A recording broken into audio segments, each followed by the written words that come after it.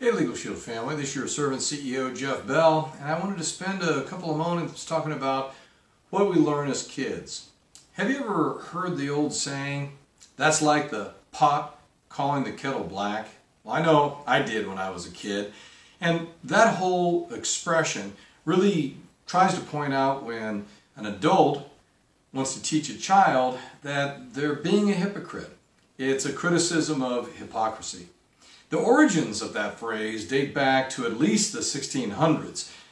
There are several writers who published books that used this theme.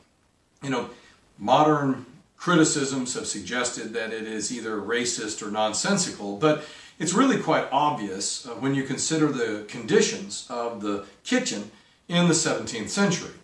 Typically, pots and kettles were made from very heavy materials, sometimes cast iron, which we're familiar with today, and they tended to cook over an open fire, even indoors in a kitchen. So the cast iron tends to turn black with use. It collects oil and food residue and smoke from the kitchen. And both pots and kettles would have been heated over that fire, and so they would have resulted in being streaked with black smoke or residue and fundamentally look like they do today, black. So the concept is, it takes one to know one. If the pot calls the kettle black, well, they're black. So what's the criticism? It really suggests that a person is blind to their own personal characteristics. And in particular, I would suggest to some of their own failures, perhaps their sins, and their errors. Another explanation, quite frankly, of this old expression is that, the pot could have seen their reflection in a polished kettle, maybe a copper kettle.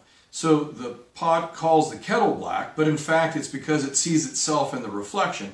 Again, exactly the same message. Don't be a hypocrite. Don't criticize others for what you are yourself. The earliest written form that I can recall is in Don Quixote by Miguel Cervantes. This epic book was published in the early 1600s, and it was a huge influence on the English language. All kinds of beautiful phrases came from that and have been adopted in English from the Spanish. Shakespeare also had some plays on this same theme in some of his writings, and as well as some of his contemporaries. But let's talk about, what does it mean for us today? Well, I think it says, before you criticize someone else, make sure that you're not doing the same thing that you're criticizing them for potentially doing. Indeed, I would suggest that a lot of times we criticize people for something they're not doing. But wait, are you certain that it's something that you are doing? It's easy to point out when somebody's being lazy, but let's look in the mirror. What if you criticize somebody because they're not doing 2 Legal Shield exposures a day? But are you? It's one of the 10 core commitments. It's the foundation and first principle of activity within the 10 core commitments. What if you're critical of somebody else because they don't bring a guest to a briefing? Well, oops, what if you're not bringing that guest?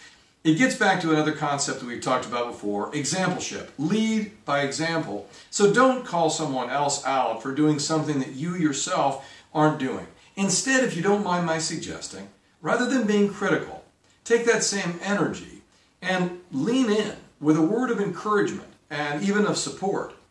Be a good friend, and then also be a workout partner. Challenge each other to address something that both of you can improve upon. My friends, that's what we learn as kids and why we should continue to believe it as adults.